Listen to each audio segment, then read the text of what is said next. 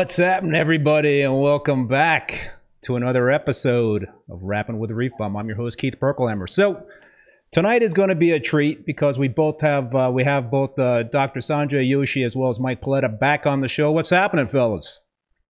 Another night in paradise. How you doing, Sanjay?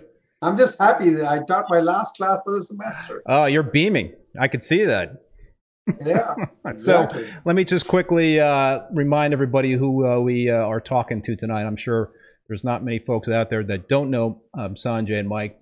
Both these fellows are icons in the hobby, so I'm really thrilled to have them together once again. Sanjay has written many articles about reef keeping. He has been a speaker at several National Marine Aquarium Society meetings and local clubs. In real life, Sanjay is a professor of industrial and manufacturing engineering at Penn State University. Mike, too, has written a lot of articles for many publications. He has also published 2 books, The New Marine Aquarium and Ultimate Marine Aquariums. And Mike has also been a speaker at many reef keeping conferences in the U.S. and around the world. And this past September, Mike was named the 2022 Masna Award recipient. And I think Sanjay might have had a little assist in the nomination there, I believe. But before we start chatting with... Yes. The checks are still going to Sanjay weekly for that, and I appreciate it. Before we start chatting with Sanjay and Mike, I want to thank the sponsors for this show, both Bulk Reef Supply and Ecotech Marine. I really appreciate them supporting this live stream, and I also appreciate all you folks out there watching and tuning in and your support. As always, comments and questions are always welcome, and please hit that like button and subscribe to the channel. More folks will find the stream. We'll have a more interesting and engaging conversation tonight. So, fellas, what's going on? How are your tanks doing these days? Things have settled down, I think, for both of us after kind of a rocky 2022. We both probably had 6 to 9 months of grief and aggravation, but for whatever reason, they've both settled down. I saw Sanjay's tank about 6 weeks ago, and it was really starting to come back. And mine has finally settled down and really coming back as well. I mean, people wonder, why do they come back? You've been doing this long enough. You shouldn't have problems.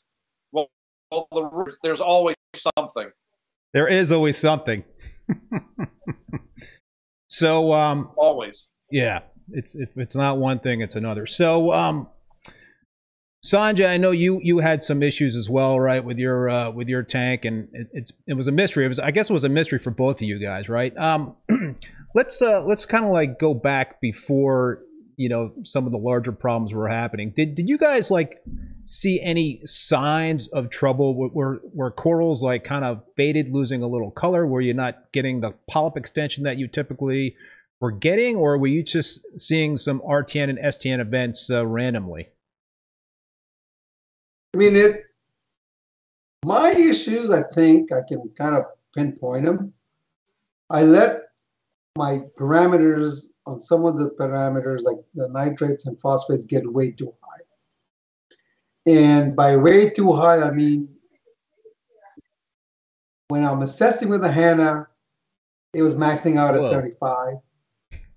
When I cut it in half, maxing out at 75. Right, it was still maxing out. So my nitrates, because of my stupid calculations and mistakes in dosing, I dumped way too much nitrates into my tank. And I'm now convinced that part of the problem was really high nitrates. And phosphates also were quite high. So clearly, one of my visual signs of tank doing well is that there's growth tip on the acros. Mm-hmm. And when you stop seeing growth tips on the acros, something is wrong, right? And I reached that point where growth tips essentially were non-existent on the acros. And then slowly you start seeing other issues of RTN, slow RTN, not rapid RTN. And at that point, I said, you know what? Maybe things have gotten out of hand. I should bring the nitrates and phosphates down. How long were you elevated, do you think, of the nitrates and phosphates? I mean, I always thought you kept those elevated for years. Yeah. I always kept them high. they were always in the 40s, 50s in nitrates, you know, and phosphates were kind of like, they were almost close to 1. Right? Sometimes, you know, 1.11. but when it got to double of that or more than that, clearly it's a problem. Right? So I got into this whole thing where I was going to bring these levels down slowly and see what happens. And definitely bringing those levels down and looking at it now, I'm seeing a lot of improvement in my tank. So I'm convinced that really high levels are not good, right? I've had success with up to 40, Yeah, 50 which is crazy, nitrates, but maybe 150 is not good. But what was still remarkable. So right now, I mean, again, doing this over the last year or so, my nitrates now don't even go above 1. I think I've gone to the pendulum has swung way the other way, right? But I'm seeing good growth. Definitely, every single acro has sprouted in the last since MACNA, so by the last 3 months.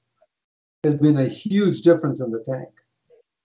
You know, so yes, there definitely is. I would like the nitrates to kind of stabilize around 10. But right now it's still going down, which is interesting because when you think about it, I always had low nitrates. Always low. Always. They used to be, you know, low, not too high. I mean, I consider 30 kind of reasonably low, you know. And it got to the point where they were below 1 when I started dosing nitrates. And that's where I miscalculated and I bumped it up way too high over a period of time. So now they're back. They're back low enough, and things are looking good. So Well, there's a Sanjay, sweet from an spot. outsider- Definitely, I'm convinced. Sorry. You know. Sorry. What I was going to say, as an outsider that visits you every quarter or so, in that time, there was only one period where you ever had any algae, and you had that bryopsis outbreak. You never have a speck of algae, even when you used to keep the phosphates at, you know, off the scale and nitrates at 100. You still have never had algae issues like everybody else typically has, and which is really interesting in looking at your tank and looking at the pictures I have of your tank. There's never algae issues. No. Occasional cyano issues, but not very consistent to blame anything for causing the cyano. And so, Sanjay, You know, even when I had these high nitrates and phosphates, I had no cyano. You know, and now that I've brought them down, there's still no cyano right now.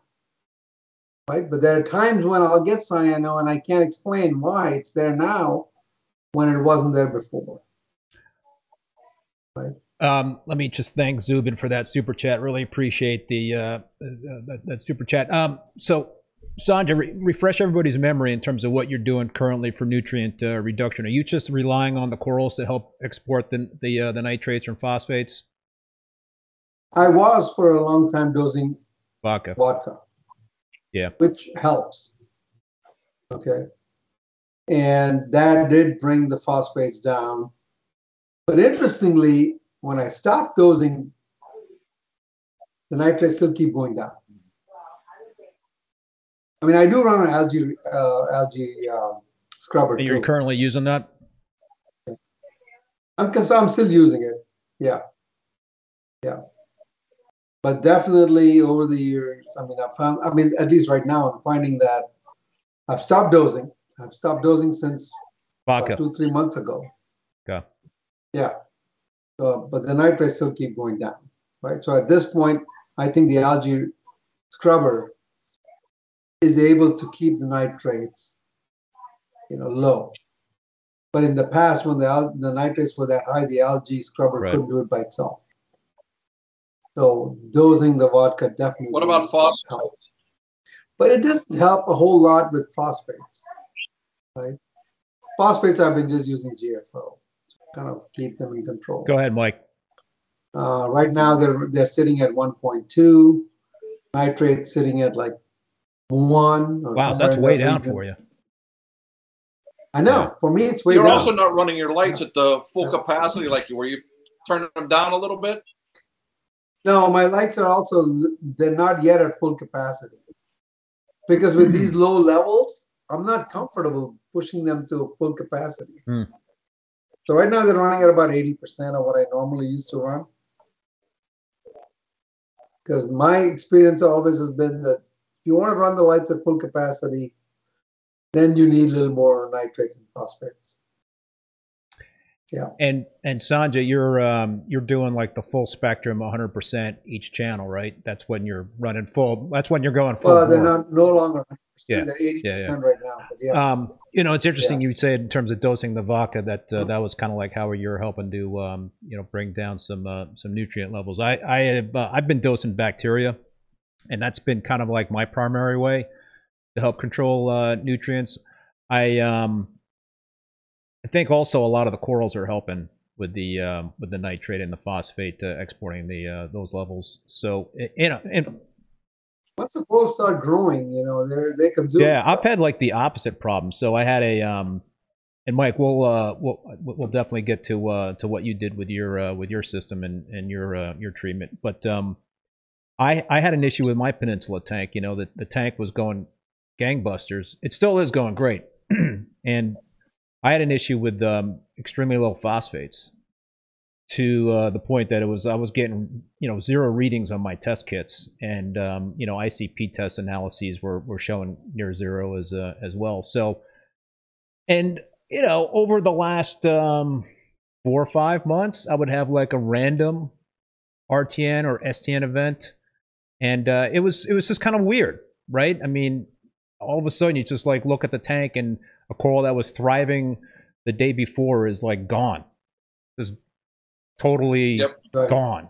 Or you look at another coral and you kind of like turn your head because like, hold it, something doesn't look right with that coral. And you know, for me, it was kind of like the polyps were retracted a little bit. I'm like, is my regal angelfish kind of like nipping at that coral? Yeah, that's got to be what's going on. He's the regal's nipping at that coral, and then like a week later, that coral is like starting to STN on me. And you know, so it got to a point where it was happening more and more frequently in that tank for me with the SPS, and it was almost like you were kind of afraid to look into the tank and look too hard, because then you would see like, oh geez, that's doing the same thing. It's scary. You don't want to look at the tank. You're afraid. And so I was kind of you know, looking for a solution. But I think what happened for me was the extremely low phosphate had stressed out my corals.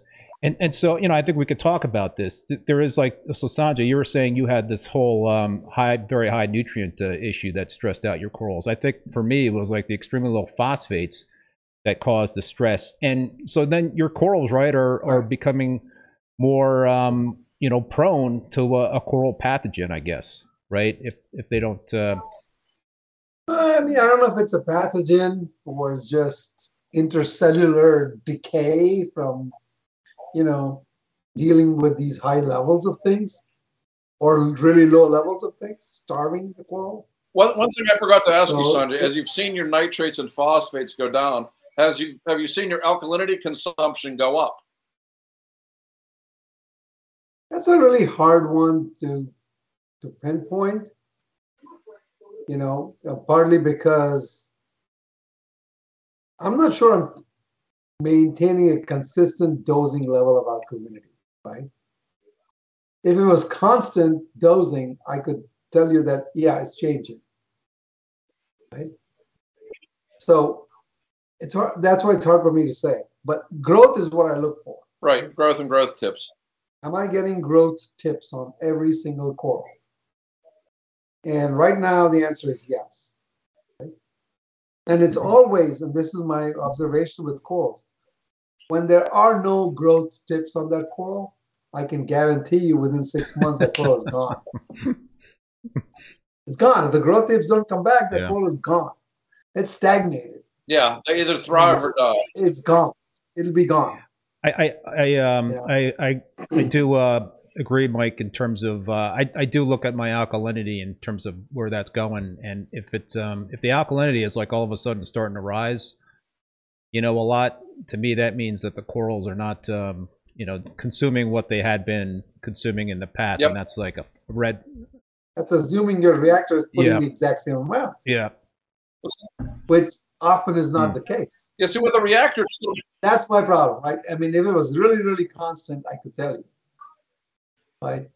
So if with all these reactors and the one I'm using, you got a dosing pump that's feeding it, and the dosing tube suddenly, doesn't really, over time, you start to see a drop in the amount of fluid the dosing tube can handle. And, so is the alkalinity dropping because of that? Or is it the corals? Right. And so that's my dilemma right now, at least, with agreeing to that statement that I can tell you from the alkalinity consumption that my corals are growing. Right? To me, visually, corals are growing when there's new growth tips That makes on sense. every single coral. So, yeah, I look for the growth tips, but I also, since I'm using a doser rather than a reactor, I can see when I have to bump up the amount being dosed in. I mean, when I was going through the STN debacle, I was only doing 100 milliliters a day of part 1 of alkalinity. Now I'm back up to 180. So it has gradually increased by, 80% or whatever. So from that standpoint, I'm seeing the growth tips, but when things were bad, the alkalinity consumption was significantly less. I mean, that does Yeah. make sense. Yeah. Right? That when you're going to get growth, and if your alkalinity is constant, then you're going to get better consumption. So, all right. So, But it could be your coral is growing better, and Yeah, that's consumed. yeah, that's true. I mean, right. So I mean, there's too many other variables in here. yeah. Right. all right. So, Sanjay, what I'm hearing is that you believe your troubles stem from the increase in nitrates and phosphates, and bringing those down seems to have stabilized the situation. Is that a fair statement?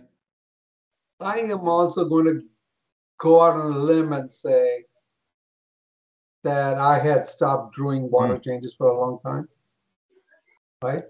And trace element depletions could have also contributed to it, Yeah. right? So I had too many contributing factors here, There's always a lot of variables. right? So I knew I mean, for one reason, running high nitrates and phosphates, that was a problem. Secondly, maybe there's trace elements running out also. Okay. And the reason I'm going to tell you why I think that is a contributing factor, I have always run my lights at 100%. Right? Full capacity. I run my radions 100%. There came a time where the corals were kind of bleaching out, and I've never had that issue with lighting. That's when I kind of started to switch my thinking and going, okay, why are my corals not being able to handle this light levels when they were in the past? They had no issue with the light level. Right? My nitrates were high, for sure, phosphates were high, but that shouldn't be affecting the corals from the light perspective. And I did run some ICP tests, and I started dosing iron and manganese. And for the first time in my life, after 30 years of doing this, right, I noticed a difference. Right? And then I started questioning, okay, why is it that now I'm seeing a depletion of trace elements when in the past I never saw this? Right? I mean, people gave me free samples of lots of their, dosing stuff. It said dose this, dose that. I never saw a direct correlation of me dosing anything with improvements in my tank. Right? And going back, I look at it and I go, there's certain things that I've changed that could impact the amount of trace elements available. I went to a Destaco reactor several years ago. Right? They use pure marble as a media. In the past, I always used calcium reactor with coral fragments as media. So now all of a sudden, this reactor is no longer adding any elements that were embedded in my coral skeletons, right? So that explains maybe to some extent that, okay, now you know you definitely have no additions of any trace elements. My coral skeletons were doing that for me in the past. Okay? So again, this is my hypothesis right now, right? That I cut off any trace element input that I had, and I stopped doing water changes, and maybe that accumulated to the point where trace elements became an issue. Interesting. What about the lag time? I mean, you said that at one point you had not seen much in terms of results when you were replenishing trace elements. I never saw any results in the past. Could it be potentially a longer lag time before you kind of see results, or do you think with trace elements that should be something that'd be more instantaneous, or not instantaneous, but more recent after the addition? I was surprised at how fast some things changed when I started dumping in iron and manganese. Those were the two that I started dumping in. I didn't care too much about the other ones. And I could definitely see for the first time in my life that there's a difference. Visual difference. Yeah. Right? So that convinced me that, you know what, maybe there was a trace element issue. Also, there is a trace element. But I bet you they iron. In the past, I was very religious about doing water changes. I had a calcium reactor that was using calcium media, coral media. So they were adding all the trace elements I ever needed. It's interesting, though, that you're adding iron and manganese, and those are the two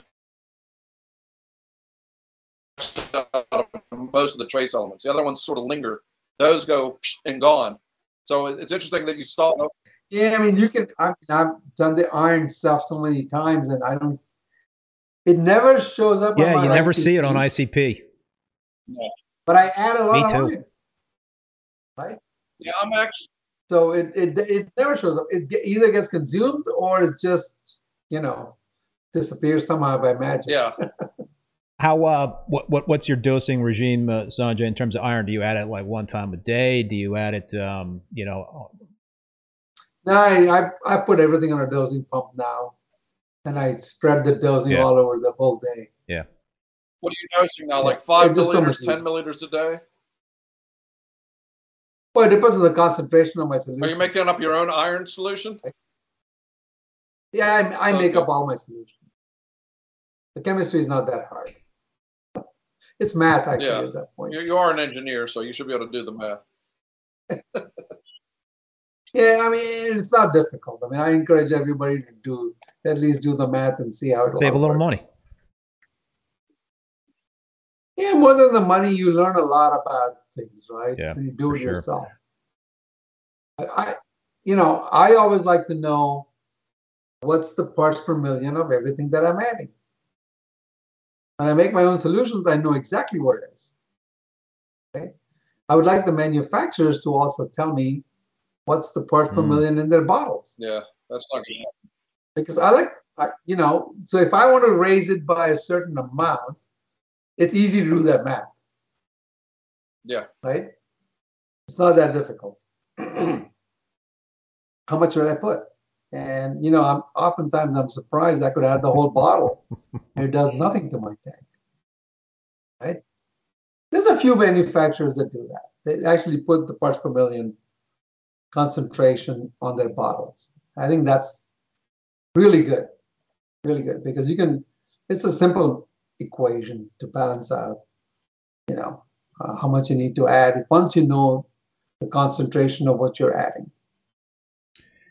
So, Mike, I want to get to you in terms of your situation and how you rectified it. Let me finish my story, because I did reach out to you a few weeks ago in a cry for help. Kind of like I had the same, like I described, that kind of same issue that you and Sanjay had, losing some corals, and it was happening with more frequency. So I didn't have the guts though to do the Cipro treatment that you had done. So I reached out to my buddy Chris Meckley at ACI, and he recommended this treatment called oxalinic acid. And I'm not going to talk in detail about it because I don't know a lot about it like Chris does. I'm going to have Chris on in a couple of weeks, so we can kind of get into more in-depth discussion. My rudimentary understanding is that the oxalinic acid is a treatment that you would use to treat disease for koi. Okay. Right. And it targets the gram-positive bacteria, which I believe are the good guy bacteria, and it doesn't. There's no collateral damage apparently with the bad guy bacteria. So I'm not advocating this treatment right now. I mean, I think that's something that we want to talk more about with Chris, and in terms of getting some numbers behind it. I did do a pre-post analysis with Aqua Biomics before I had the while I was having the issues with the RTN STN. So I did a Aqua Biomics test, and then after I finished the treatment, it was 3 different treatments. I did another test. So I haven't gotten that data in yet to see what it shows. But my issues stopped. Knock on wood. 3 weeks since the last treatment, I have had no more episodes with RTN and STN with my acros, which pleases me.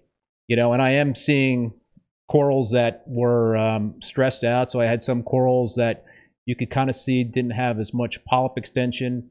There was some loss of color. So those were kind of like the corals I think were next up in terms of succumbing to whatever was in the tank. So was it my zero phosphates? Was that really the issue?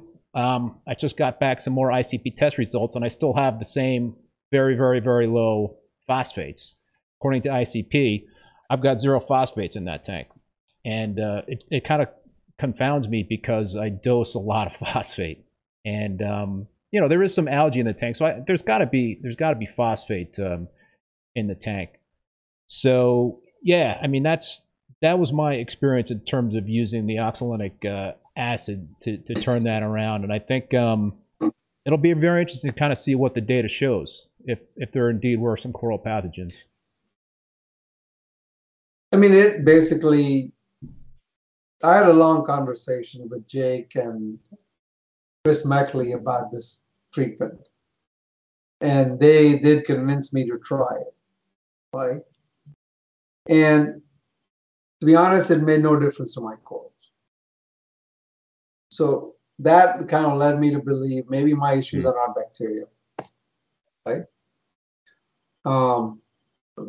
And again, I fully believe the experience that Jake and Chris had, or even Julian, and not only just Julian, the guy who told them about this, I forget his name now. I think he's at Frost, Zach maybe.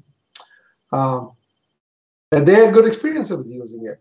So if your issue is bacterial, right, which Cipro attacks, amoxicillin attacks, erythromycin attacks, these are all bacterial things that they attack, and maybe that solves the problem. Okay, but none of my problems got resolved with that. Right? I know Aqua Biomics came back with the swab test that I did with them, and they said that it showed no bacterial issues. Right? So maybe it's not bacterial in my case. Did you do that test after you did the oxalic acid, though, or before? Okay. Before. I made sure I did it before. So you had no coral pathogens on the pre-test? Well, not in the swab test. Yeah, nothing showed up. Is that while you were still having? I said, fine, I'll take a long shot and do it, right? And see if anything changes. I still have 2 corals that are still showing the same symptoms that I had when my nitrates were way high and everything else was off the scale, and they're still showing the exact same thing. There's a white band that keeps progressing slowly into that coral. Right? I don't like that. Oxalic acid didn't stop it. Right? Cipro didn't stop And you were throwing everything at it.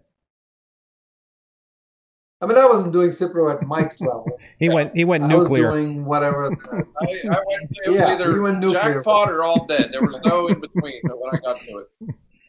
But my thing is that, okay, there's just two corals that are doing it. Do I want to upset my whole tank because of these two corals? I don't. If those two don't want to live, they can, go to coral heaven and I'll find something to replace it. But I'm not going to screw up my whole tank just for those two corals.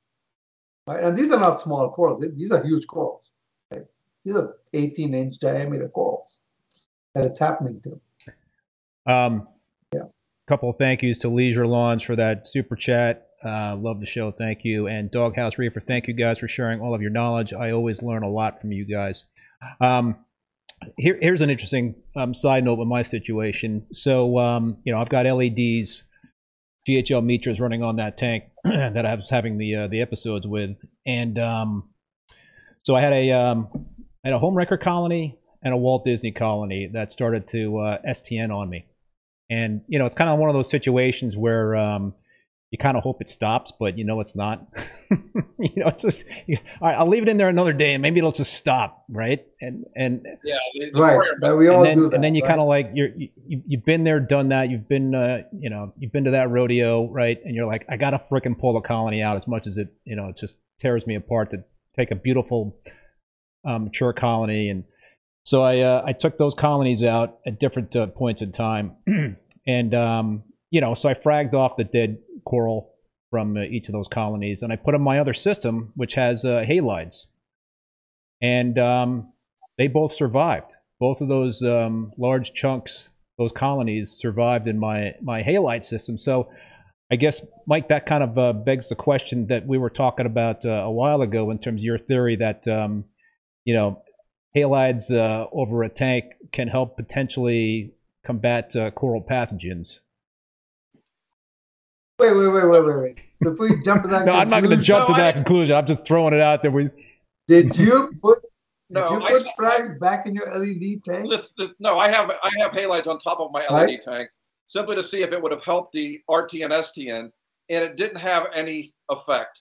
So I have since rescinded my hypothesis.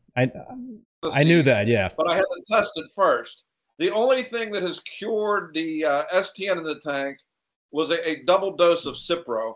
First, 1 tab per the 600 gallons, which I did every other day for a week. That killed off Vibrio. And how do I know this? I have a friend that works at the microbiology lab at Pitt. He now tests my stuff. I don't send things to Aquabiomics anymore. I can swab stuff and send it to him, and he tells me, okay, this is what you have. So I had Vibrio vulnificus, which is no big shock because Vibrio vulnificus is everywhere. So everywhere. The first dose of Cipro at 1 tab every other day for a week seemingly killed off the Cipro. But what it then did was bred out the far more nasty Arcobacter, which is a nastier pathogen. It's not as prevalent, but if you have it and your corals are stressed, which obviously mine were, they will succumb to it. And it was the same thing that Sanjay was seeing. It would jump here, then we'd go over here, half the colony would die. And so I took out some of these colonies that were succumbing to this STN, and I did them for a 3-hour dip in high dose Cipro. Because what my friend told me was the MIC 50 for Vibrio is about 10 times lower, or approximately, of what it is for Arcobacter, which for those of you not in infectious disease means you need to use a higher dose of Cipro or another drug to kill it to get the same 50% mortality rate. So when I did the 3-hour dip in the high dose Cipro, amazingly, and I'm saying amazingly, I was shocked that it actually worked because I had tried peroxide, I had tried amoxicillin, I had tried doxycycline. The colonies all had succumbed. When I did the high dose Cipro, it stopped. Polyps were out the next day. The colors were back in 3 days. It was like, wow, this is a miracle. It actually killed off whatever was doing it. But I'm also a I understand the concept of the fertile ground hypothesis. That is, if you plant something and cut it back and you keep it in the same ground, it'll grow back. Same thing happens on a reef tank. If I had the same conditions, odds are the pathogen would come back and the Arcobacter would attack them even more. Consequently, I went to this tank's either going to be wiped out or it's going to be survive the Cipro. So I did 6 tablets of Cipro every day for 5 days. And after that, I did a massive water change, added carbon, turned the skimmers back on, and lo and behold, since then, the STN has stopped. How long has that been? That's now been, I think, 3 months, 3.5 months. Have you done So it? I'm pretty, pardon? I was going to say, So if it comes back, what's the conclusion? If it comes back, it's that I brought it back in on something else. That's why now everything I add goes through a kung fu dip of Cipro, Lugol's iodine, hyperpotassium, and Coral RX. So I'm not taking any chances by reintroducing the pathogen. It may still be there, but it's not. and what's the survival rate of the frags for that sequence of dips? 100%. Oh, well. It's only a 45-minute dip. It's not like a 2-hour dip. I mean, the biggest thing is keeping the temperature stable. So now I have a bucket that sits inside the tank. The tank water circulates around it, so it keeps the temperature the same. Mike, did you do another follow-up microbiome test? Yeah, I did where the skeletons were damaged on the first time. Or not, I didn't do a microbiome. I sent it to my friend. He said there's no Arcobacter on the dead portions of the skeleton, and most of those have grown back. So I was, like I said, I had a tough year. I had that pink fuzzy algae that I had to kill off, which wiped out a lot of stuff. I had this Arcobacter and Vibrio, and then a month ago I killed off Sarcophilia because it was killing my LPS tank, and it worked amazingly well. But it also killed a significant number of Montipora caps, as well as all the snails, Asterinas, vermitid snails, bristleworms, and the Sarcophilia. So it is a lethal dewormer. You might as well just put bleach in there. I'm thinking of that. I'm just going to paint the damn corals and call it a day. Yeah, I guess my question to you is what's the collateral damage long term by using the Cipro? Is there any? The only thing I saw, my redox typically runs 375 to 380. For 3 weeks after that, it ran between 300 and 310. So I know it killed off something because the redox never goes that low. And it took 3 weeks and a significant number of water changes to bring it back up to where it's back at 375, 380. So there was collateral damage, but I did not see any damage to any corals, soft corals, anemones, or anything else. I mean, everything survived that far better than they did with fenbendazole, which, believe it or not, was actually the last thing I was talking to Jake about when he boarded the plane that day. I mean, the last thing I ever said to him was thanks because he gave me the dosage to use on it. Oh, really? Yeah. Wow. Yeah, well, I'll talk more about that with Meckley because I know he was working with Jake as well on the oxalinic acid treatment. I mean, I'm convinced that it does kill stuff, and if your stuff is bacterial, Yeah. right, and then it can have a positive effect. The problem we still have. It's not the end all be all because we don't know the cause, right? So all we're doing is throwing a bunch of different things at it and hoping that it'll stop. As we were discussing before when we started, we do a lot of conjecture. Our hope is that our conjecture is right. But in terms of coral disease and coral pathogens, our conjecture is all over the place. We really are at the infancy of understanding coral diseases and how to treat them. So right now we're using nuclear bombs like Cipro or oxalic acid or whatever because we don't know the specifics. Having worked in medicine for 40 years, I know early on they did the same thing in treating infections. They basically used nuclear bombs to kill stuff. And over 40 years, they got a lot better and a lot more specific, so the toxicities weren't nearly as bad. With us, we're still using nuclear weapons to kill flies, and the toxicities are still really bad for the most part. Well, maybe the Cipro is your nuclear bomb, and the oxalic is more targeted. Right? I don't deny anybody's experience, like especially Meckley's. I mean, he's got a huge coral farm. If he tells me that now his elegance corals and his Euphilia are doing a lot better, his survival rate is a lot better, I believe him. Right? I'm not dealing with that volume of corals. And so I'm convinced that, yeah, sure, it could help him. Right?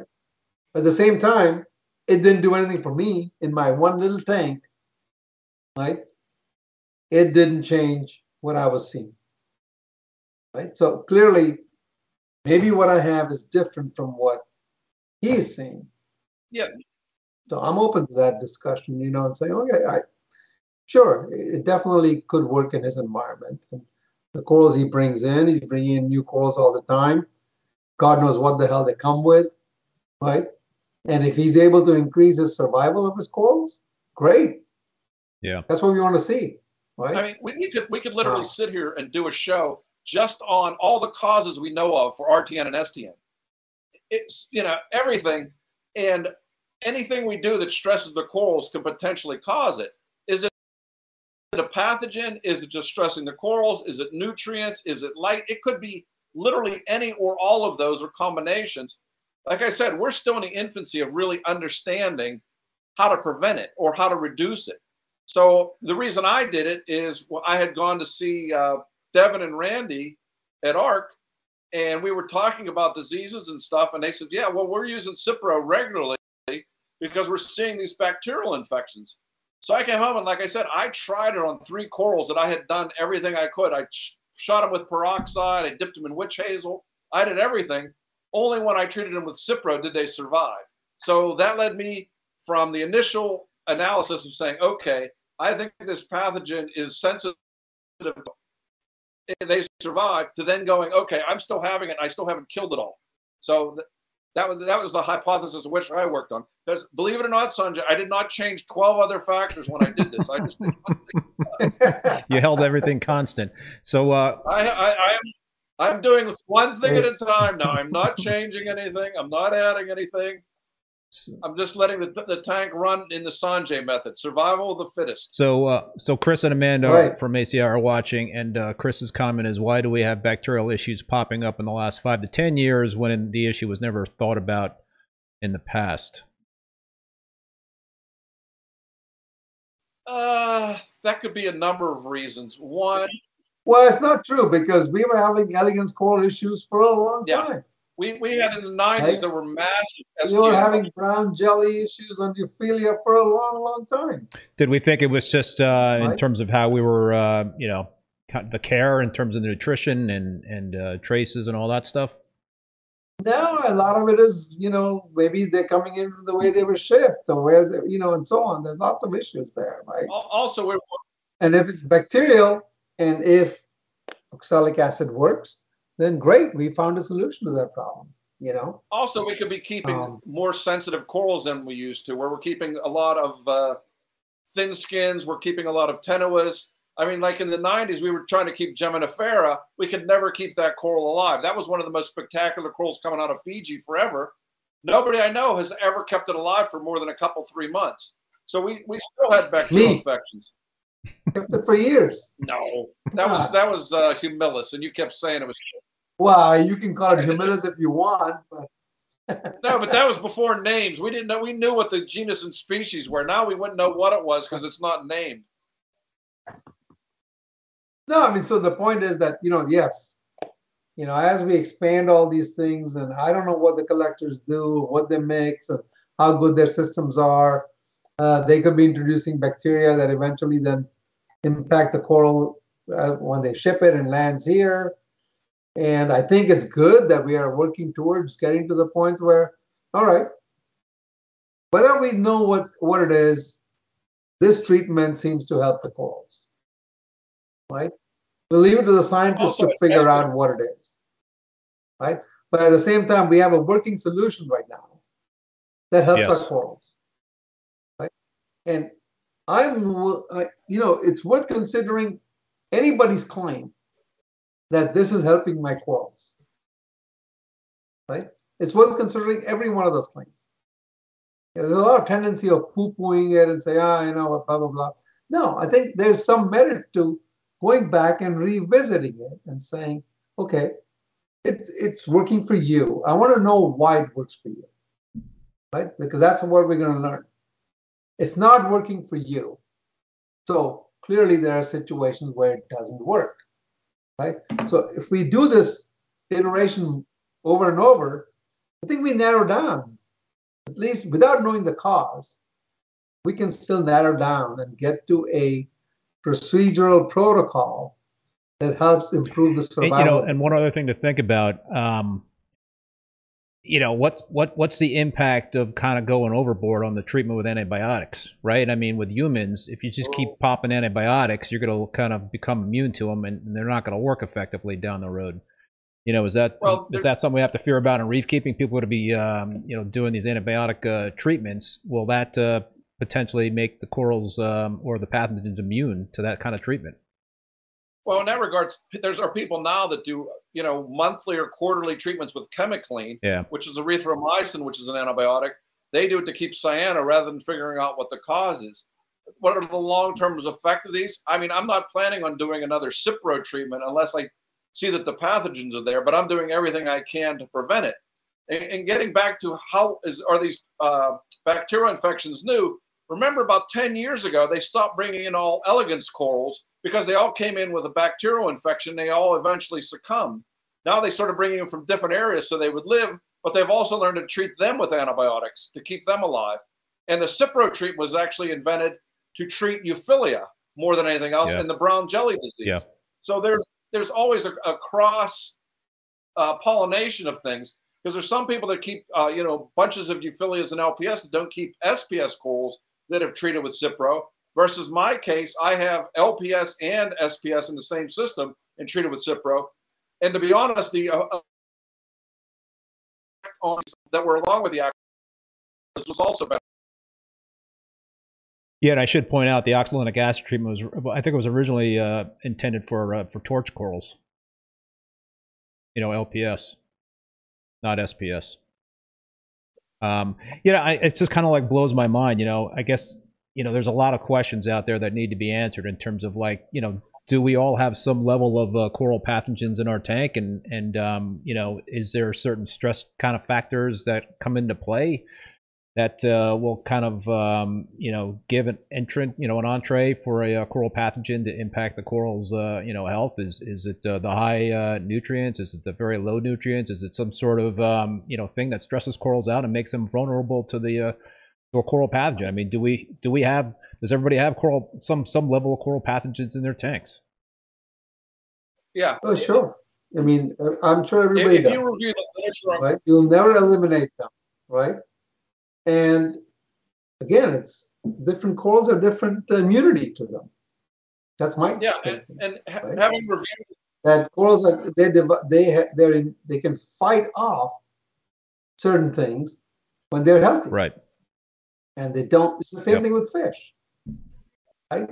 You stretch a fish out, it's going to get it. Even if it's been in your tank for years. You think my fish right now in my tank there's no ick? I don't see it. It's not there. It's there though. Right? I have my Achilles tank, which has no ick on it. Right? I know the day my temperature will drop or something weird will happen, that Achilles tank gets ick like this. So it exists. It's existing there. It's there. Right? But because the tank is still healthy, if it gets the ick, it comes out of it. So I think it's the same thing with coral. Yeah, if you do a review of the literature, there are few stress a coral out, it's going to have issues. So now it becomes a fertile ground for the pathogens that might exist in your tank to gain an upper hold on it, right? And that's my argument. I mean, I've got 100 corals. 2 of them have issues, right? All right, it bothers me that they have issues.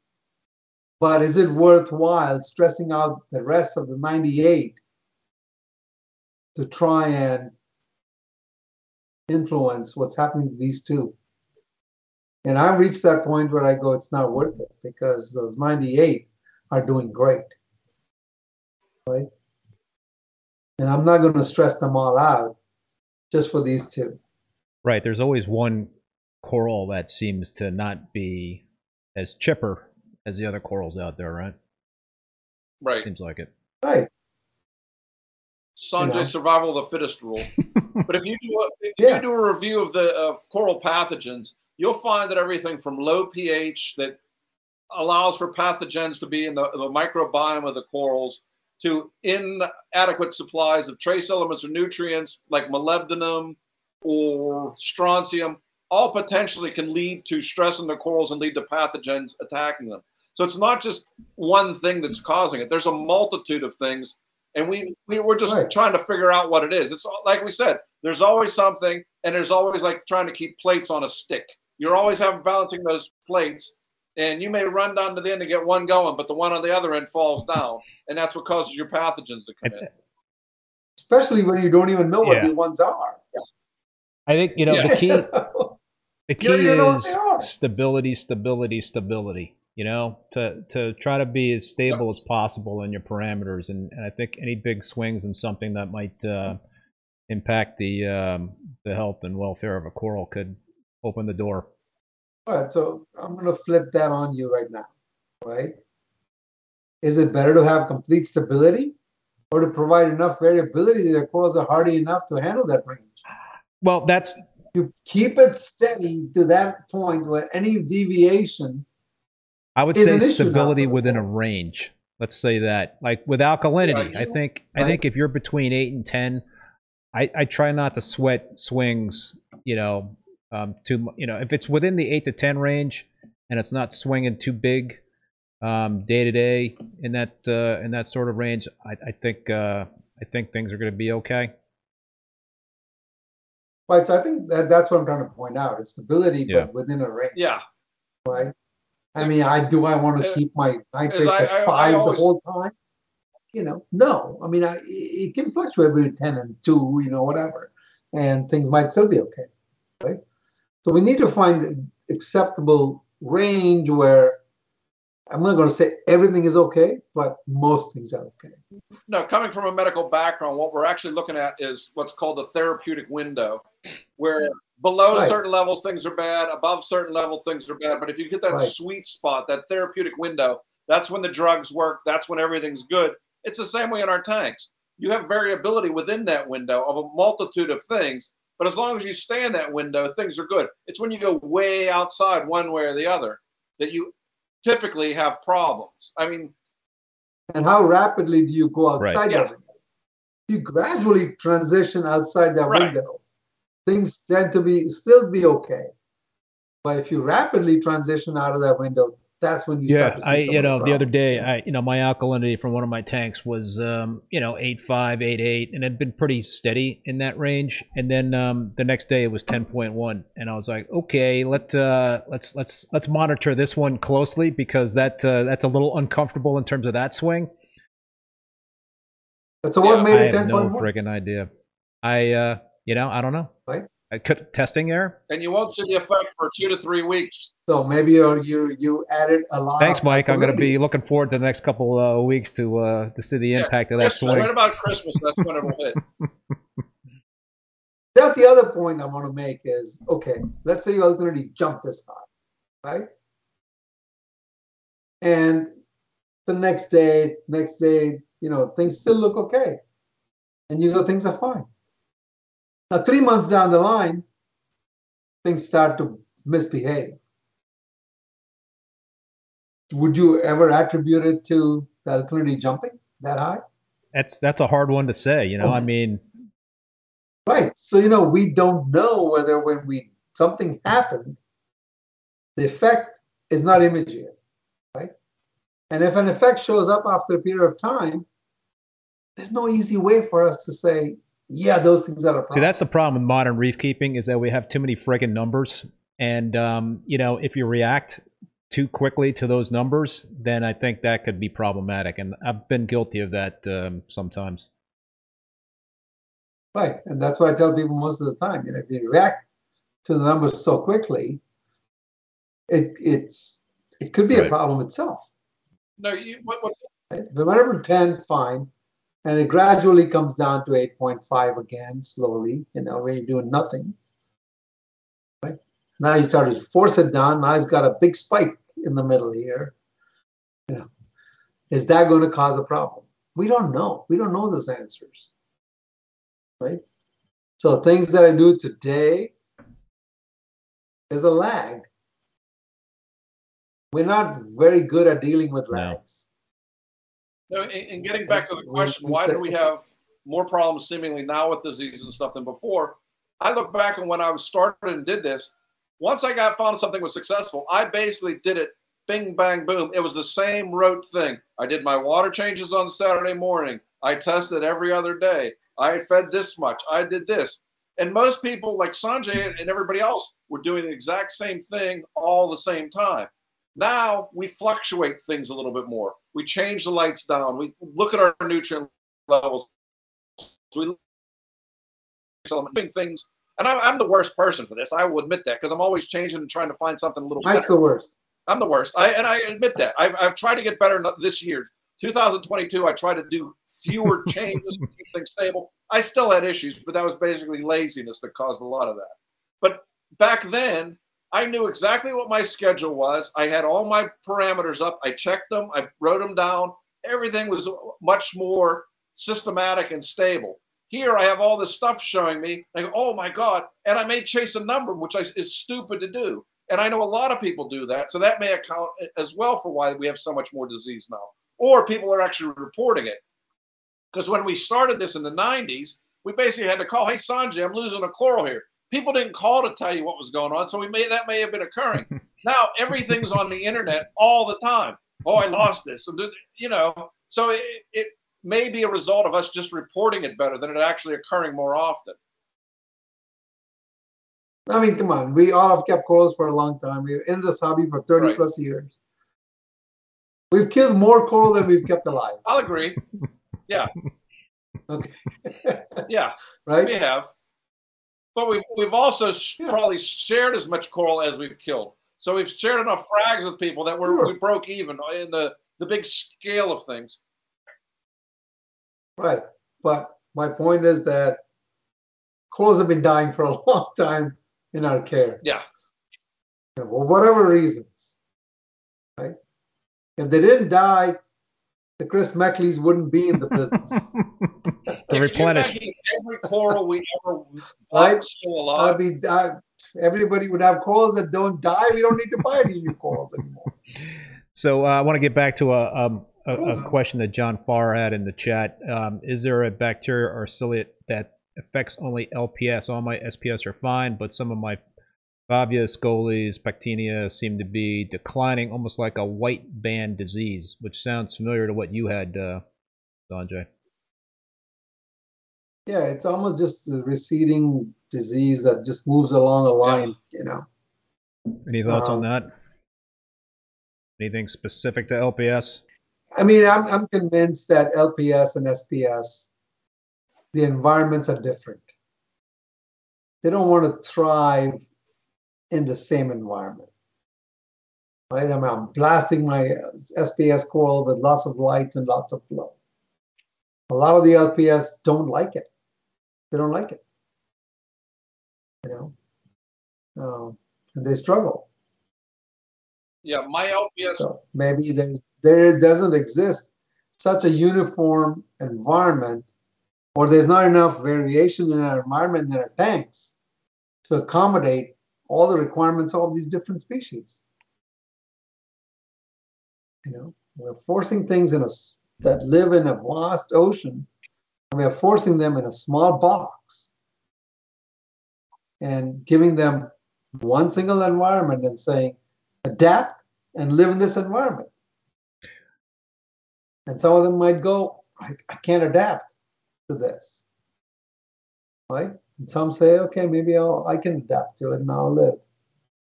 Right?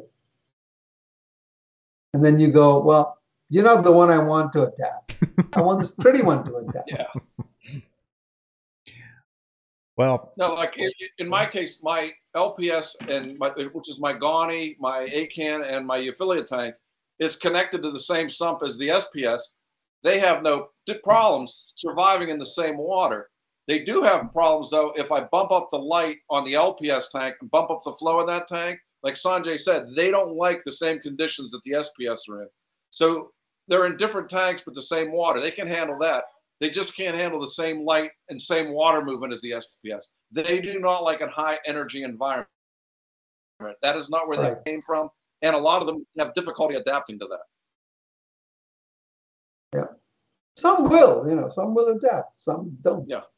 Mike, what about you talked about your dipping regime for coral pathogens and what have you? Are you how bulletproof do you think that can be, given what we were talking about, that there's got to probably be some level of coral pathogens in our reef tank? I mean, is there a way to have an established reef tank besides bombing it with the Cyprio, pathogen free?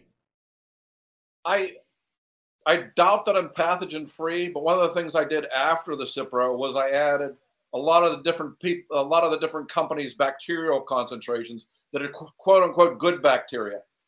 They don't tell you exactly what's in there. And having worked in microbiology and in infectious disease, I'm sure there's some pathogenic bacteria in there.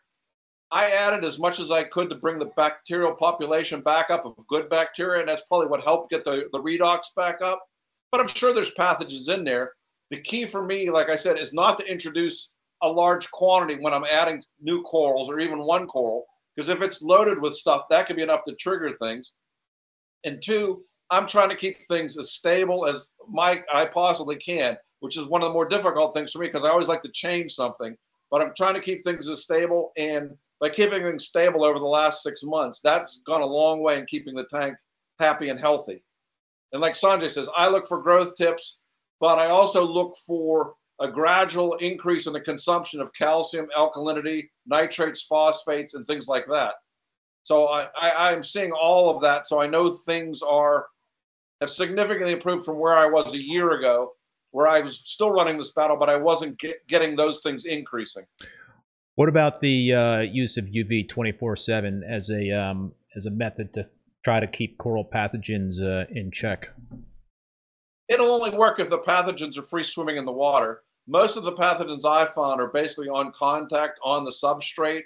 And that's why when in the 90s, when Fiji corals came in and we had STN outbreaks like crazy, the key thing was when you were removing the coral, not let any of that tissue slough off onto the next coral, because as soon as it did, that next coral would get STN.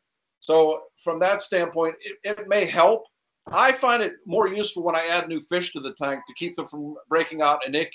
Even after they're quarantined, just moving a fish from a quarantine tank to the other tank typically is stressful. I haven't found a way to knock this fish out so it's asleep, so I move it into the other tank. So it's always stressed when it goes in. I mean, I have found that by putting it in a plastic box and not letting the other fish kill it has significantly reduced the amount of stress in the tank, reduced my amount of ick. But I also run UV 24/7 when I add those new fish. Sanjay, what about you? For using UV, yeah. Using UV? Do you? I can't recall. Are you using it? No, okay. No. He's a survival of the fittest guy. The problem with, again, my problem with all of these things is like, okay, you can use a UV. Are you using it correctly? Are you providing enough of the dosage that's needed to kill something? And what is it you're trying to kill? And what is the dosage needed to kill it? If you don't have that information, what good is the UV doing? It's just randomly shooting in the dark again, right? I've used UV and I've eliminated dinoflagellates with it. Right?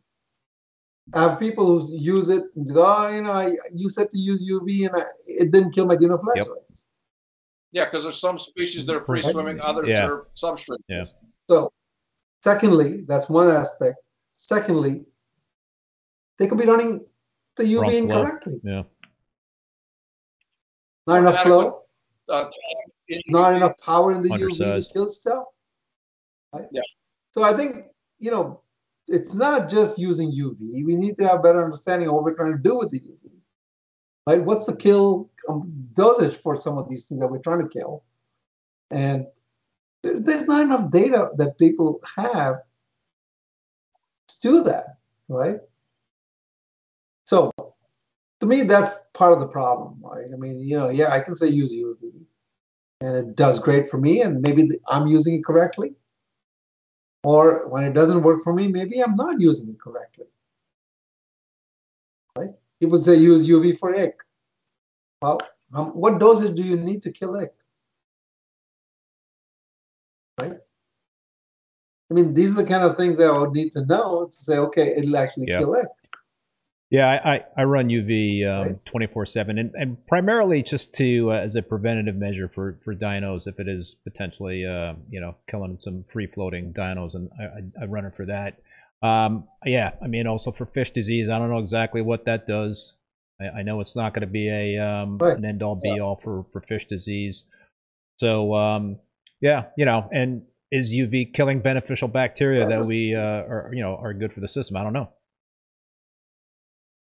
Right. So those are the kind of questions that prevent me from making blanket statements about UV. Right.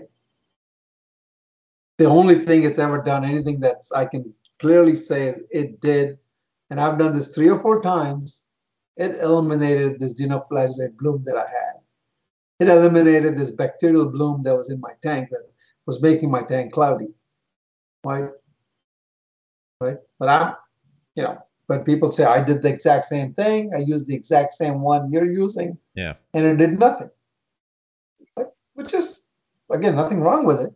But now that you want to understand why is it that it worked for me and not for the other person, right? And that's when you start getting into it. Okay, were you using the right amount of flow through the thing? Maybe it was you running water through faster. That's the whole thing, right? Maybe you have a whole different situation than I had. Yeah, I mean that's the whole thing. Every reef tank is unique. There is no cookie cutter reef tank that you can say that all right, follow my plan and it'll work out exactly as it has for me. No, there is no perfect method. It's never worked out. There is no perfect method, because if there was, everyone would be doing it following that exact perfect method. It's all, I mean, Sanjay and I joke about this all the time. We trade corals. He puts them in his tank. They look completely different. I go there, I want that coral. He goes, you gave me that coral. So it changed. Everything changes dramatically. We laugh about this all the time. Right. That's why I posted in your last thing. I said, "Hey, send it to me. I'll make it look good." Exactly. Color it up for him. That's what I got to do. I got to put up a picture of your splice and show this is what a splice is supposed to look like. Oh yeah, I saw that on Facebook. Interestingly, you think with all the problems my tank had, that splice was fine. That's the thing. We don't know. I mean, the problem is that began in this hobby and is still the case. 90% of the information is still anecdotal. I did this and this worked. Well, I did this and it didn't work. Okay, why? We don't know. And hopefully we're getting better. And the provision of information on social media is one way, but it's also a lot of misinformation that comes across that way. Oh, yeah. I mean, what do you tell somebody who says, I set up a tank and here's my frag and it died? I just shrug my shoulders and I go, get another frag. Yeah. I get a different one. Don't get the same one. So obviously that what if all their frags are dying, Sanjay? Right? All your frags are dying, and there's a problem. Well, that's where it gets into, I mean, after water changes, which we all hate to do, testing is the second thing we hate to do just as much. It just isn't a fun thing to sit there with a bottle and go, okay, did it turn pink or is it still blue? And as you get older, you can't even see the damn color changes.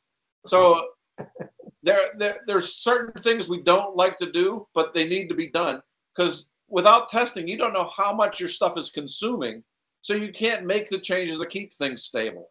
I mean, I've become much more of an advocate of testing than I ever thought I would be. Yeah, me too. Me too. I interestingly, given the issues and so on, and I go, you know what? testing is kind of good. Yeah, it's still not fun, but it's good. I used to ICP Yeah. test maybe once a year. Now I'm doing it every month. I just, you know what? I want the information. Yeah, Right. for $40 where you're protecting. But what are you doing with that $10,000 worth of information? corals, is it worth $40? Yeah. I think so. I think so. Yeah, I think they're reasonably priced for the value that Just they for the provide. phosphate test alone, for me, is like worth the money. The phosphate Well, test I'm kits waiting. are garbage. I mean, I'm so frustrated by phosphate test kits. Well, I use the Hannah Ultra I don't Low, want to say and they're. I don't want think to say they're that's- garbage, but it's a little frustrating when you compare those to ICP. I mean, you know, again, with all of these things, you got to know the variability of these test kits, right?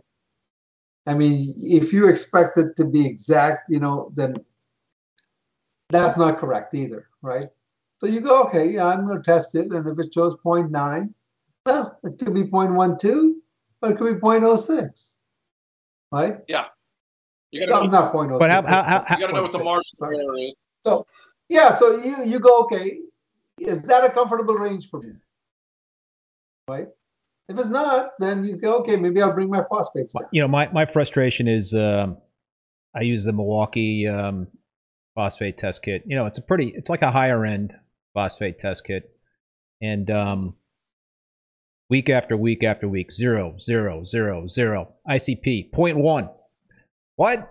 You know, Well, come on, ICP is going to give you a much more resolution than and so I'm like, those you know, meters.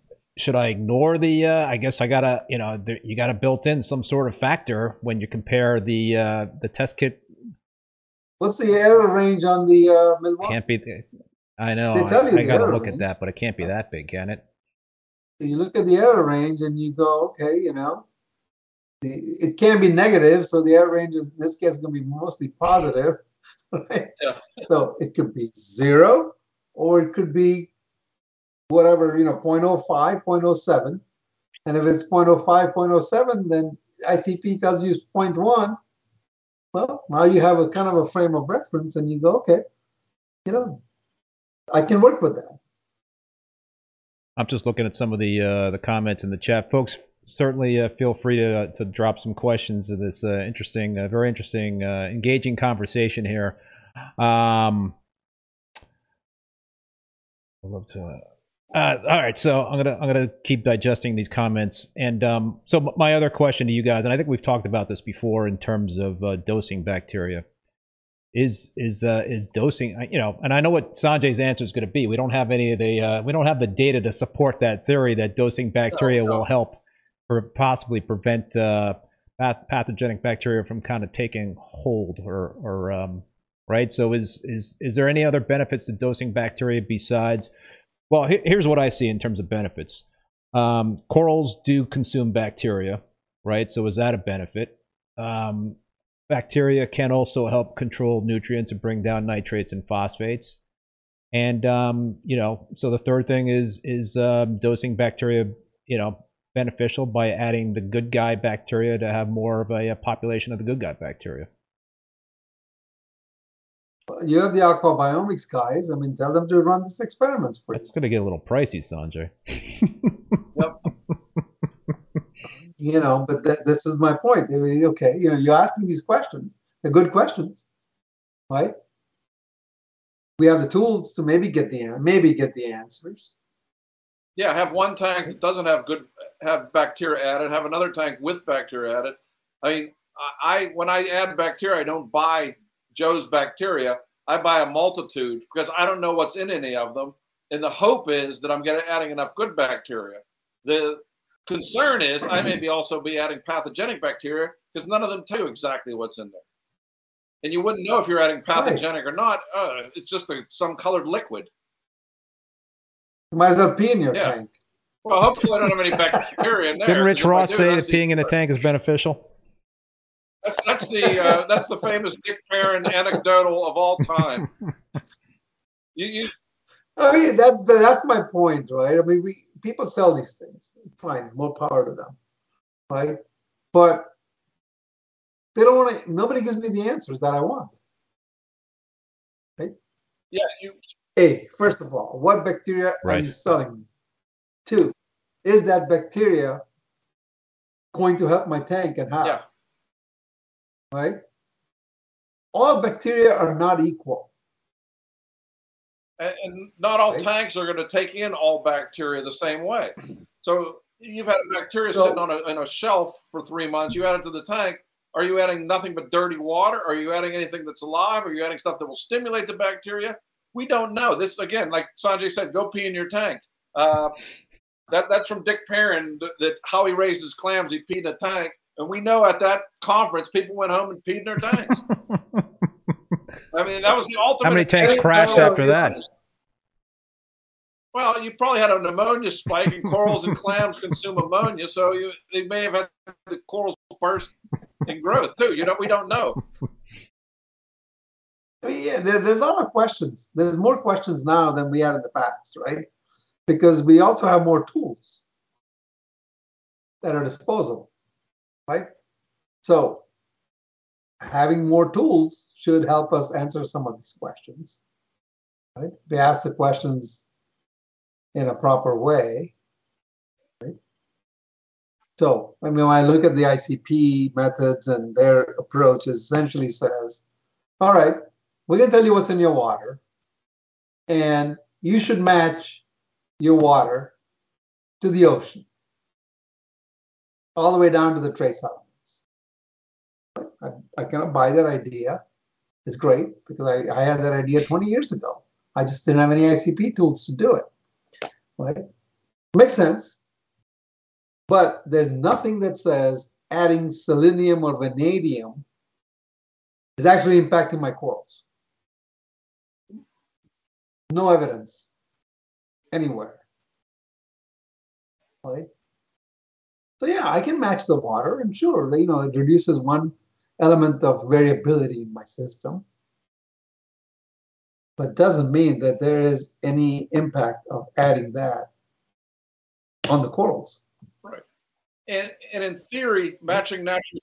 So I like the idea of eliminating the variables. I mean, that's always a good thing. Right? But again, the point again goes back to, okay, there's variability in your tests. And at that low level of trace elements, is it really going to make a difference? Well, also, if you're going with a good theory that we should match natural seawater, but that's believing that our reef tanks are a small part of a reef, when in reality, they're so different from a reef in terms of the biomass versus the amount of water that goes over them. Exactly. So in reality, it may not be beneficial to have normal seawater. You may need to have less or more to maximize the ability of these organisms to survive in captivity. That's what we're striving for, is to find out what the exact numbers are.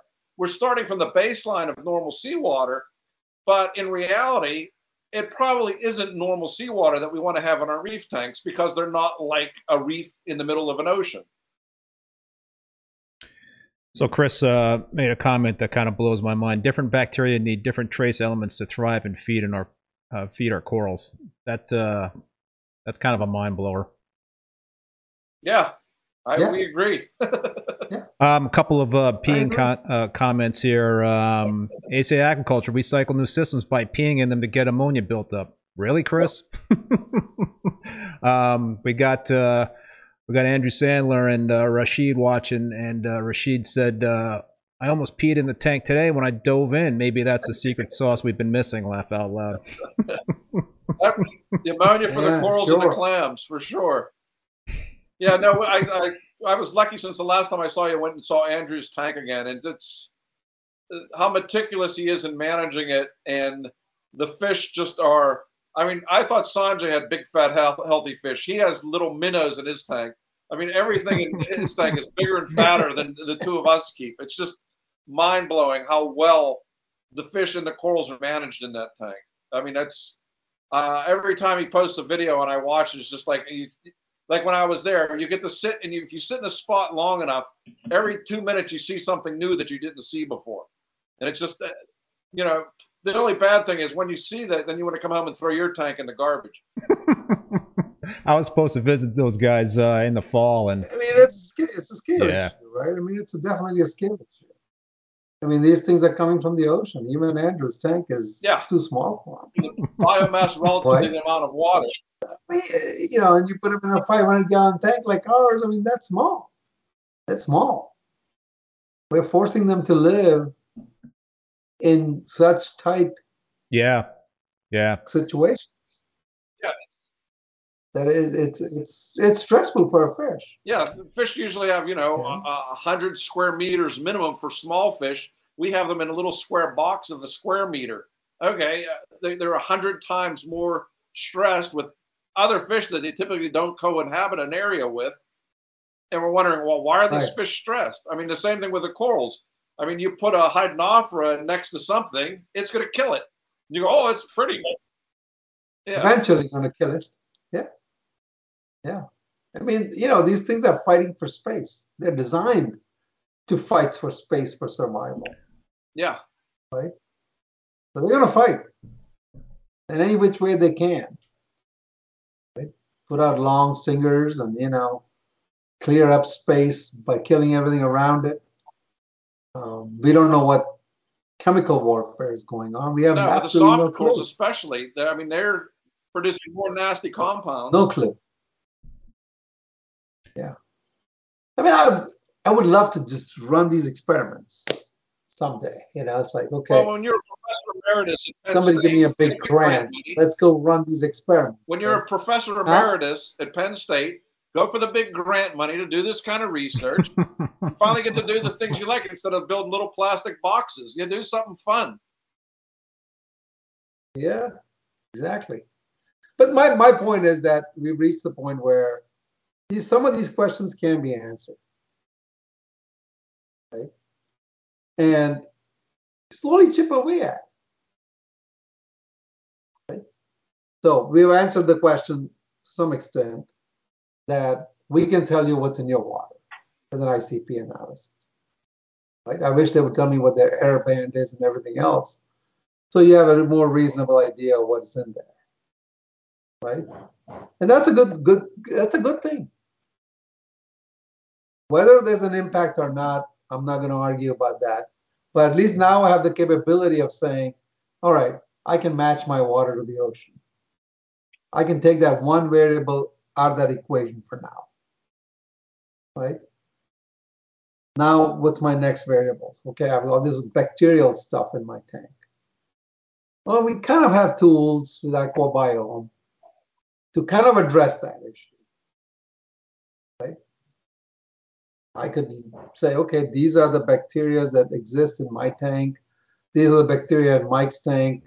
We now have a decent idea of what the population of bacteria are in the tanks, right?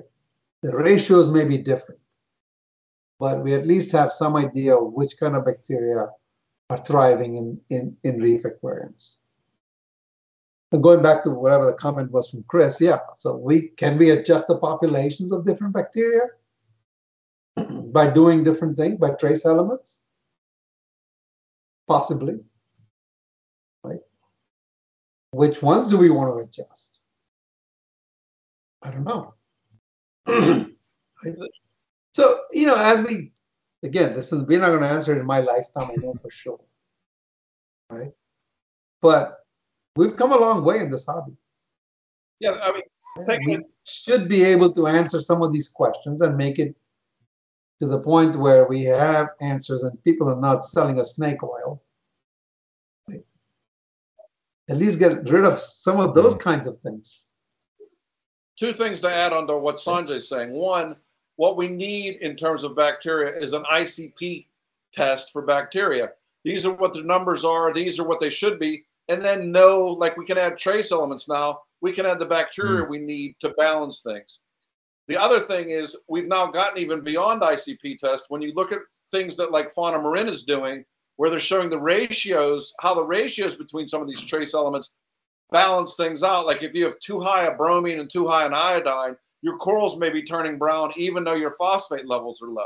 I mean, that's just one example, but they're starting to look at these ratios and saying, okay, it's not just you have trace level X at this amount, but trace level X also interacts with trace level Y and trace element Z, and these have to be in balance or else this will happen. So we are going to the next step. We do have more information than we've ever had. And we now have bigger and more beautiful tanks, Andrews in particular, but we have bigger and more beautiful tanks with more people having them. And we have people from virtually every walk of life. So some of these people have this expertise that we start doing some of this stuff.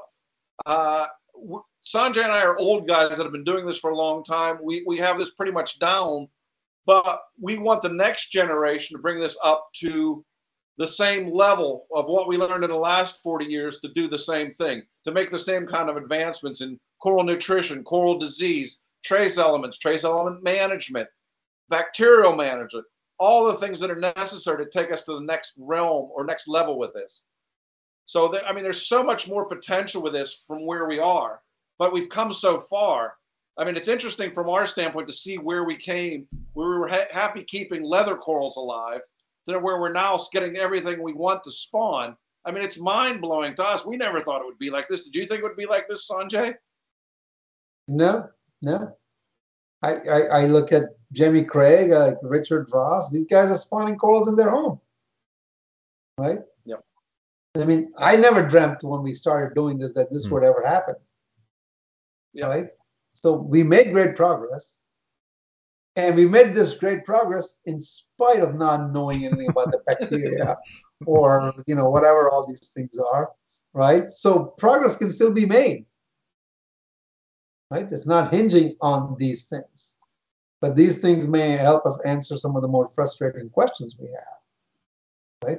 People are raising these corals in artificial salt water, right? They're growing them out. They're raising the eggs. The larvae are settling. They're growing out the larvae. They've got colonies now, you know, from previous generations of settlement. They're hybridizing them. Without talking about bacteria, without talking about any of the other things, right? So, can be done. Yep. And it's there. Rob Upstate New York, many thanks, man, for the super chat comments. Great chat, guys. Always a pleasure with you three. And I want to throw out one more thing that Chris Meckley just said. I think this is a very interesting comment. I don't think the corals need the trace elements. I believe the corals need the bacteria that need the trace elements. Sure, possible, very possible. Yeah, we don't know. I mean, we're just starting to figure out what we don't know. So, I mean, we have a lot of answers, but we're getting even more questions. As we've gotten better at this, I mean, I have more questions literally every day. Okay, why is this coral growing twice as fast as this coral? They're basically an inch apart and they're the same coral. I showed pictures last night of a strawberry shortcake that's 2 inches apart. One is screaming fluorescent red and the other one is kind of like, they're this far apart. There's no reason. And they're the same coral. They should not be that different. I mean, it just exacerbated. No, why are you a foot taller than me? What? Mike? I'll give you some. Why are you a foot taller than me? I will bring you some. You know, these are the kind of things. There's genetics. There's genetics involved in sports, right? There's genetics involved, right? Yeah. And the genetics are going to play some role too. So, you know, we've all done this. We've taken two coral frags that are from the same coral and put them in different systems, and they get different coloration. They grow differently, right? They have the same genetics, but they're still growing differently. No, but remember 10 years ago. So it's just genetics plus the expression of that genes that's triggered by the environment. Yep. Right? Maybe the alkalinity, the bacteria, all of those things could be different. And that changes what the coral does with it. No, and remember 10 years ago. So I can get hung up with all the details, but at the same time, to enjoy the hobby, I take a much bigger view of things, and I go, fine, this coral doesn't want to do well in my system. Forget it. I'll put something else that wants to do well. Right? No, but and still enjoy the hobby. This reminds me of 10 years ago, Sanjay, when you took 5 different colored acropora and millipora colonies and put them in your tank. And within 3 months, they were all exactly the same color. They were all different colors when you put them in. Really? I mean, we go both ways. Sometimes they diverge and the same coral looks different. Sometimes different corals all merge and look the same. We don't know. I mean, Well, because they have the same Yeah. environment. I told you from the beginning on that Yeah. coral, these are all going to turn the same thing, right? Because they were growing in different environments, they had different shades of pink, right? And when you put them in one single environment, they all turn the same shade of pink. Yep. Um, I know. Rashid Stories Read, thank you, man, for that super chat. The comment is the talking about the coral spawning. The spawning is amazing, but Julian mentioned the sea urchins are key to keep the rock clean for the eggs to have a place to land and thrive. Thank you, guys. Sounds plausible. Yeah. I mean, the larvae are always searching for places to land. I don't know if you guys saw the video that Jamie posted recently, where he had these larvae all moving around. And they're essentially programmed to look for their forever home. And they're going to make sure that they find the best home for themselves, right? This is their forever home. At least that's what they think until we come and chop them up and move them. Corals can live forever, though, right? I mean, that's on the reef. They're looking for their forever home. Wherever they land, they're going to live there. Or they'll live there. Right? So they'll live there. They put effort into finding a good place. For themselves. And one of the things they're looking for is a place where they're not going to get overgrown by algae, because they're smart enough to know if the algae overgrows them, they're dead. All right, guys. Well, listen, I think this has been an awesome chat, and I got a lot out of it. I think everybody that was tuning in got a lot out of it. It was fascinating discussion. Any final thoughts before we do an official wrap on it? No, we always enjoy talking. Sanjay and I, we get together. It's always a long-term discussion of everything from situation in the world to what's killing our coral. So it can be just about anything. Yeah, we could talk about corals forever. Right? I mean, I kind of enjoy it. It's fun. It's like I said, I've been doing it for more than 30 years. It's been a great hobby. Met great people. Yes. Made great friends. Yes. And Sanjay and I realize we've been friends now for over 35 years. We were basically kids when we started. Now our kids are older than we were when we started. None of them have any interest in this hobby. Nope. Well, I think you guys, one of you guys mentioned that the the future of the hobby is the younger generation that's coming in. So hopefully there's been some inspiration here for any of the younger set that's tuned in, and hopefully word will spread around and I mean that's the future of it. I think we need to make it easier for the younger people, right? We want to make it easier. And I think that's the struggle. To me, when I look at it, I go, I think we made it harder. Yeah. I think we made it harder. I think we made it hard and expensive, and kids don't want to do that. Yeah. No, I don't blame them. Right? I don't blame them. So, on the one hand, we learned a lot, we got better tools, but at the same time, it's become a barrier to entry. Very true. Right? So there's got to be some happy medium which says, okay, it's easy to do. It's not that hard. Okay, you don't have to be running ICP tests every week. You don't have to, be doing all these things. You can still have a successful reef, right? So I think that's the part that scares people away, that it's so complicated, it's so difficult, that I don't want to get into it. Yeah, I think. And somehow, the cost is one thing, but the cost is what it is. There's not much we can do to control the cost. Shipping costs, increase 10 times. What do you do? Cost of coral is going to go up, right? But at the same time, I mean, you don't have to be buying corals. You don't have to be buying all these fancy corals, right? You have friends, you trade, you do these things. So there's ways to manage the cost, right? But you got to get to the point where people can have success with it without the complications, without having to, like I said, run biome tests every week or run ICP tests every week, or these are the kind of things that scare people away. Yeah, I think. Go ahead, Mike. Right? We have to make the science of the hobby not be frightening. Make them understand it. Once you understand it, you can do it by rote. It's relatively simple. And like Sanjay said, I mean, I saw a red planet about the size of a dinner plate. It was as spectacular as any rainbow, anything I've seen. I mean, you don't need to start off with the name $200 frags, and with potentially an impending recession. I think a lot of those $200 frags are come down to $25 and $30 frags that they used to be, because people are going to say, okay, I can have bread or I can have a coral frag, and trying to explain why you have a coral frag instead of feeding your family is not a discussion you want to have.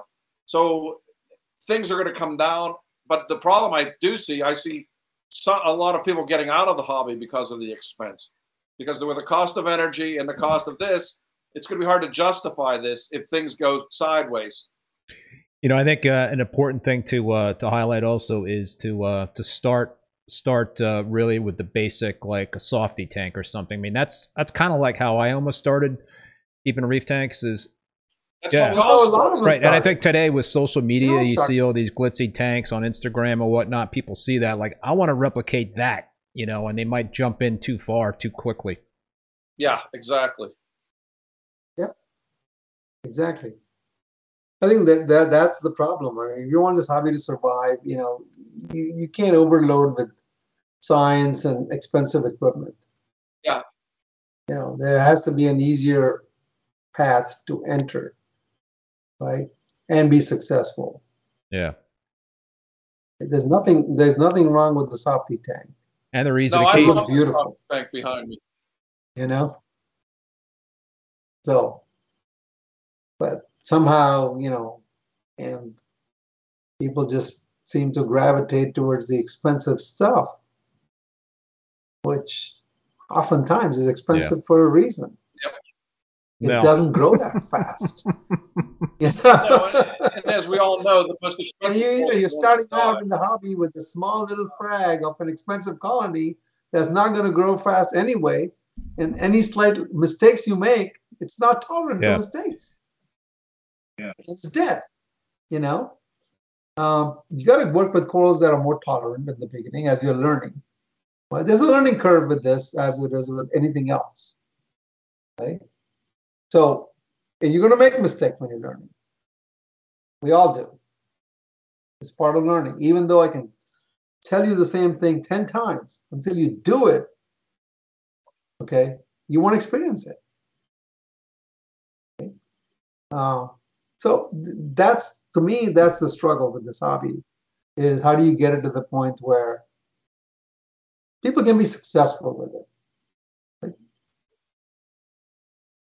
But you know, we have to educate them that, hey, start with something easy, something small. I can keep soft corals, and they're very tolerant to a lot of my mistakes. Right? So, you know, this is the kind of thing that leads to failures and people getting out of the hobby. Yeah. And Sean M made a comment. That's where the LFSs can help out. I totally agree. I think a good local fish store is a great place to go and get your start, and have hopefully some mentor there that can kind of guide you through the process and not go in overboard.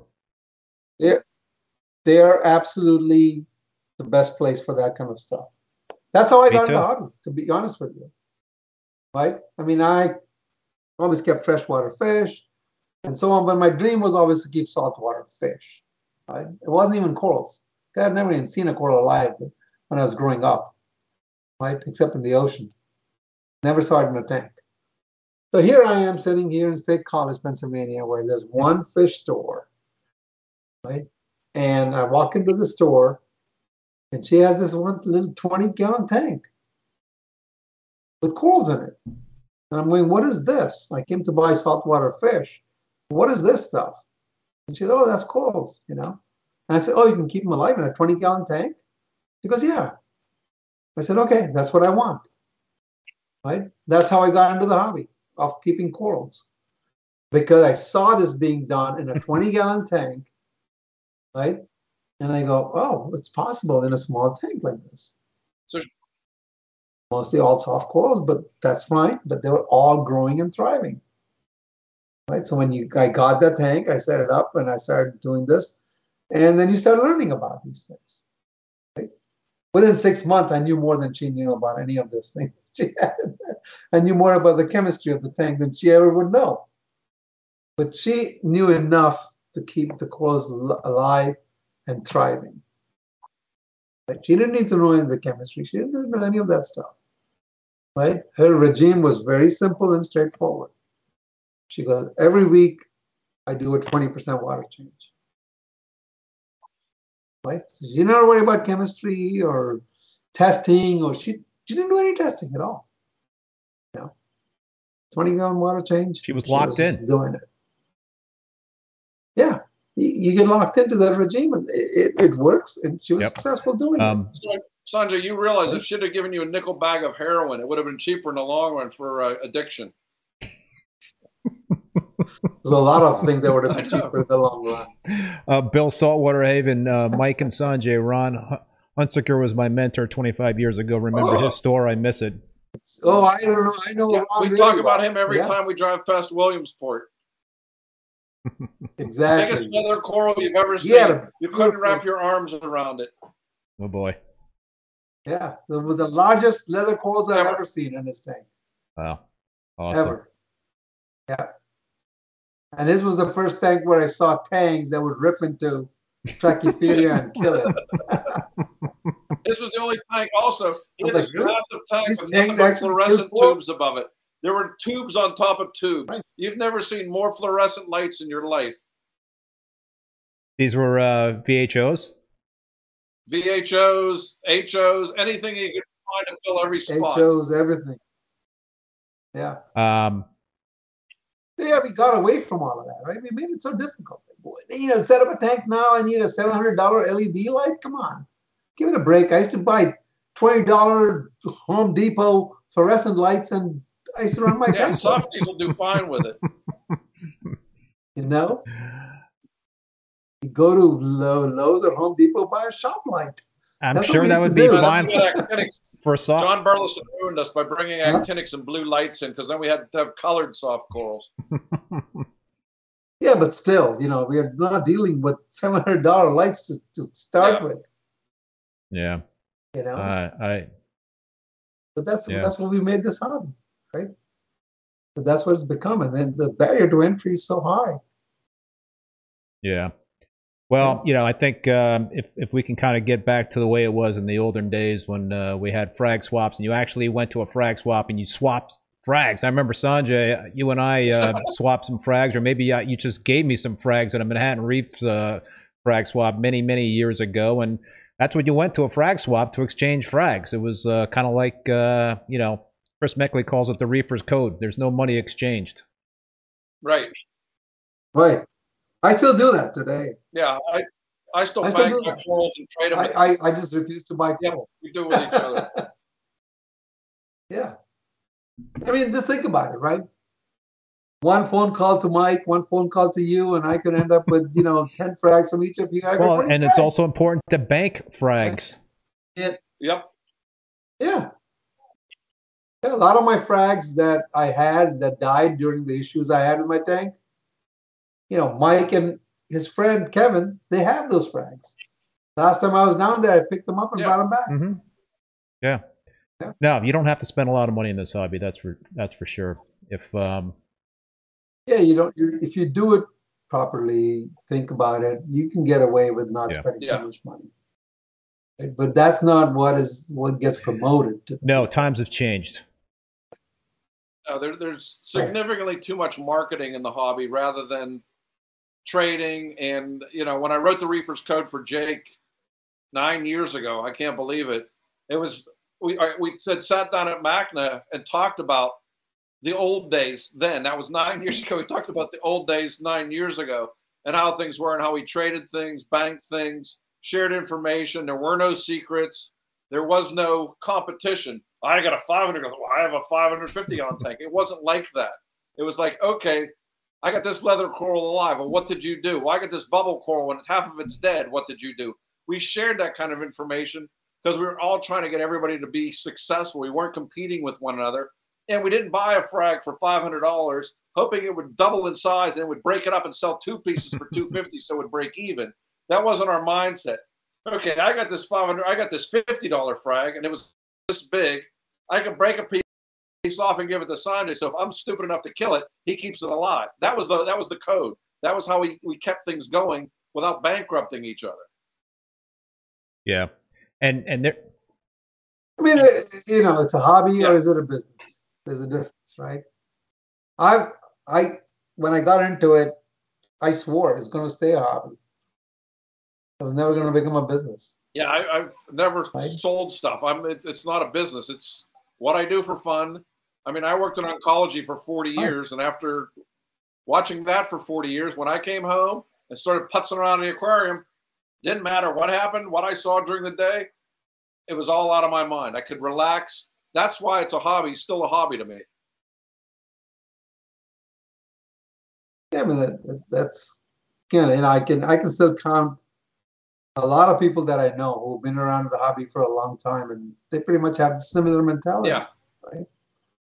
Our old friends are our old friends for a reason, because that's the one thing we share is that commonality of, like whenever we post something on Facebook and I go, oh, that's a great looking, even if they have a freshwater tank. Well, you want some of my plants? Everybody still does the same kind of mindset from the old school. We know we're OG reefers, but we still share that code.